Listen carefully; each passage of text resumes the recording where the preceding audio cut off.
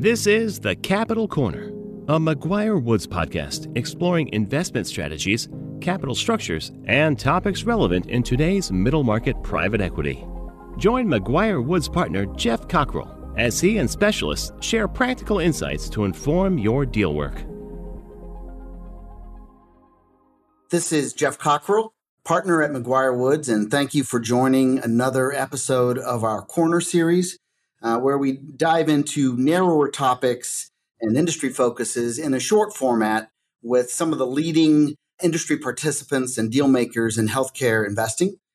Today, I'm thrilled to be joined by my good friend, Pete Tedesco. Pete is a managing partner at Health Enterprise Partners, and Pete really brings a combination that is, in my mind, a rare combination of skills.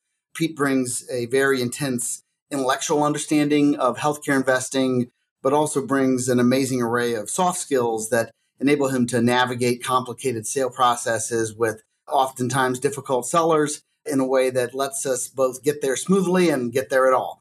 So Pete, thanks for joining us. Can you tell us a little bit about HEP and yourself, and then we'll jump into some topics?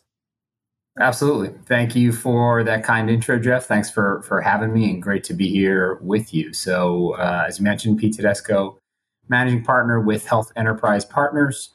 We are a lower middle market private equity firm focused entirely on healthcare. And then within healthcare, we specialize in healthcare services and healthcare technology investments. The kind of unique part of our firm is that across the three funds we've raised to date, in addition to capital from financial investors, we've raised capital from healthcare industry constituents. So we have 19 hospital systems and 17 health plans that are limited partners in our funds. We try to leverage those relationships to help direct our thesis-driven, sourcing activities, as well as help vet and then grow the companies that we ultimately invest in. Thanks, Pete. I'm always interested to hear kind of how theses are developed. And healthcare is a massive world. It's a sixth of our economy. There are a lot of different places to focus. Where are some areas that you are developing your thinking around? And let's delve a little bit into what your kind of thought process is on why those sectors. Sure, I'm happy to do so. As I mentioned, we tend to be pretty thesis-driven. We're a small investment team, and so we can't chase a lot of different opportunities if we're not, already, in a place where we have a lot of conviction around space and sector and a lot of knowledge of what the success drivers are in that space. So one of the things that we do to help identify those thesis areas is consistently survey our payer and provider limited partners on what issues are keeping them up at night, and then try to go find companies that map back to that.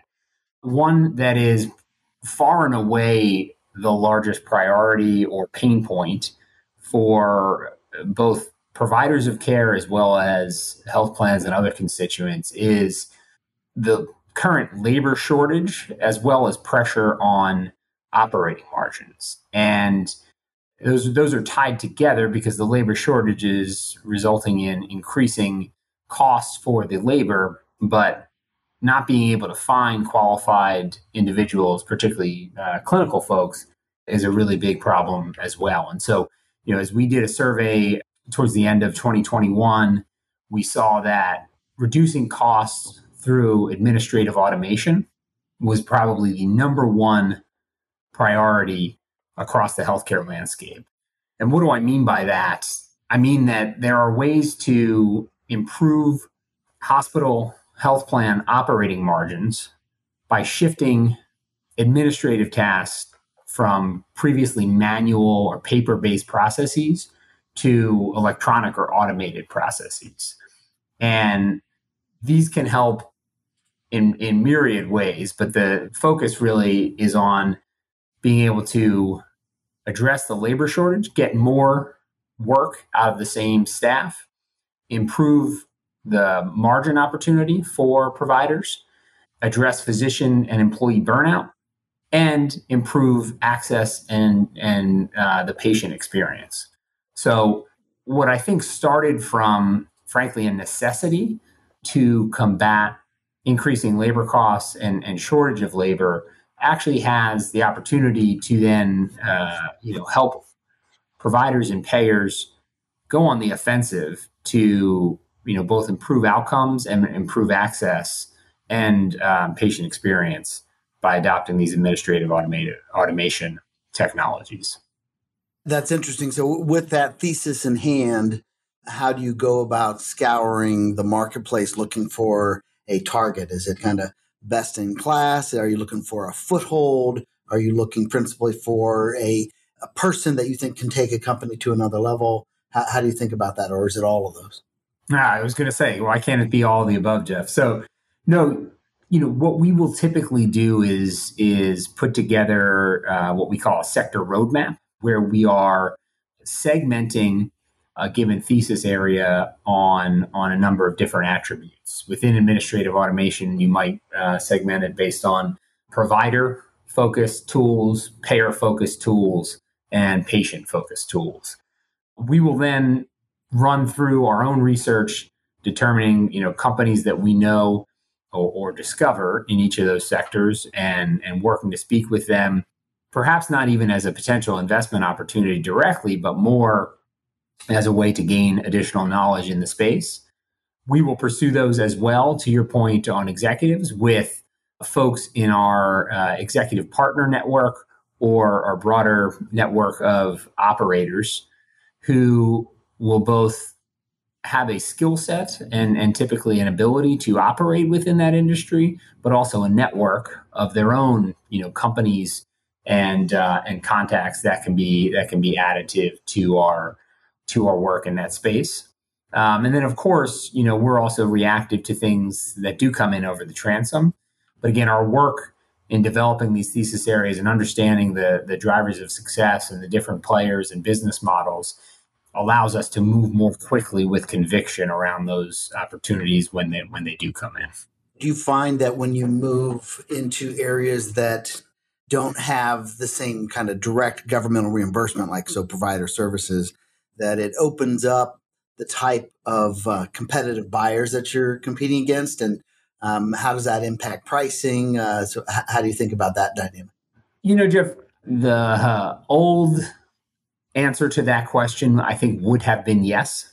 It probably still is. However, what I would say is we've seen, for better or worse, those broader organizations being interested and dipping a toe into more heavily regulated government reimbursement, very niche-y healthcare segments. And I think it may, possibly goes back to, I think, where you started this conversation, which is just frankly the size of the healthcare market, particularly when we look at technology type tools. Broader tech investors shifting a focus to make sure that they have some exposure to the healthcare market. Same thing with services. Investors saying, hey, I want exposure to healthcare, and not being scared away by some of the more managed or more reimbursement heavy solutions out in the market. It will be curious, or it will be interesting to see how that plays out over time. I would like to think that there's some benefit to those of us that spend our entire lives in this industry. But that said, we do have a lot of issues that need to be addressed in the healthcare market, and there are room for a lot of different winners.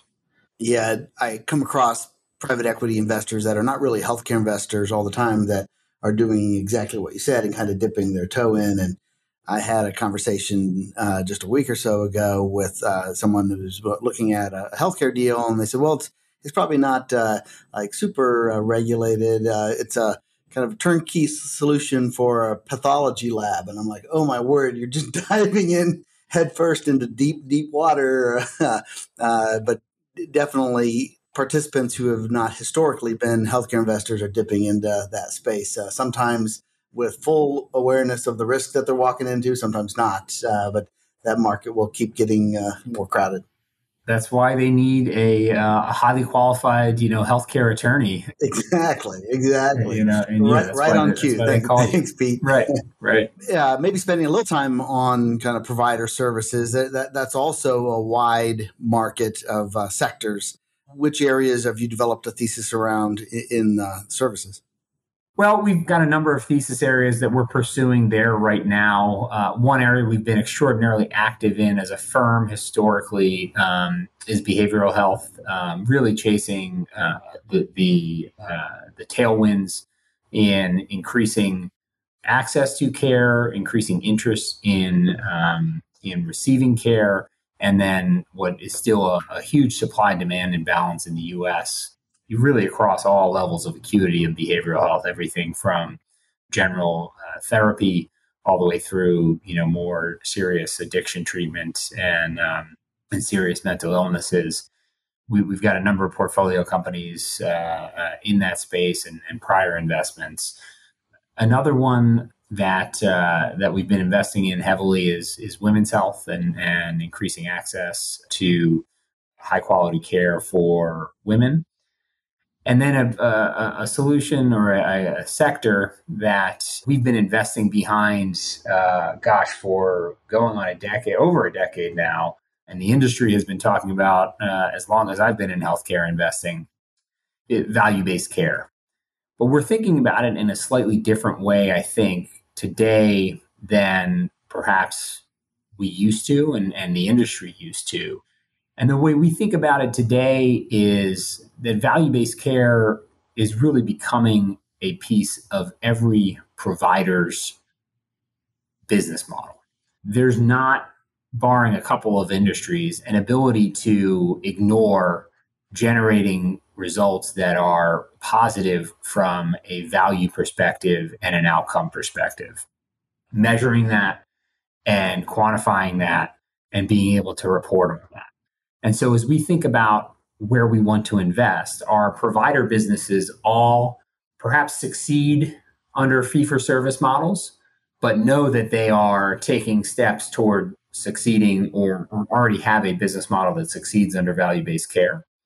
And then we're also spending a lot of time looking at both technology and services that will help provider organizations make that transition to value-based care models. So that could be assisting with payer contracting, workflow management along the care delivery spectrum, protection from downside risk, and even technology tools that will help predict success or lack thereof under alternative payment models or value-based care models.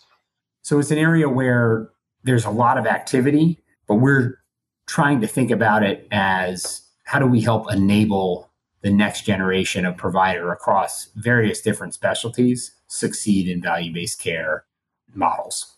Kind of provider adjacent.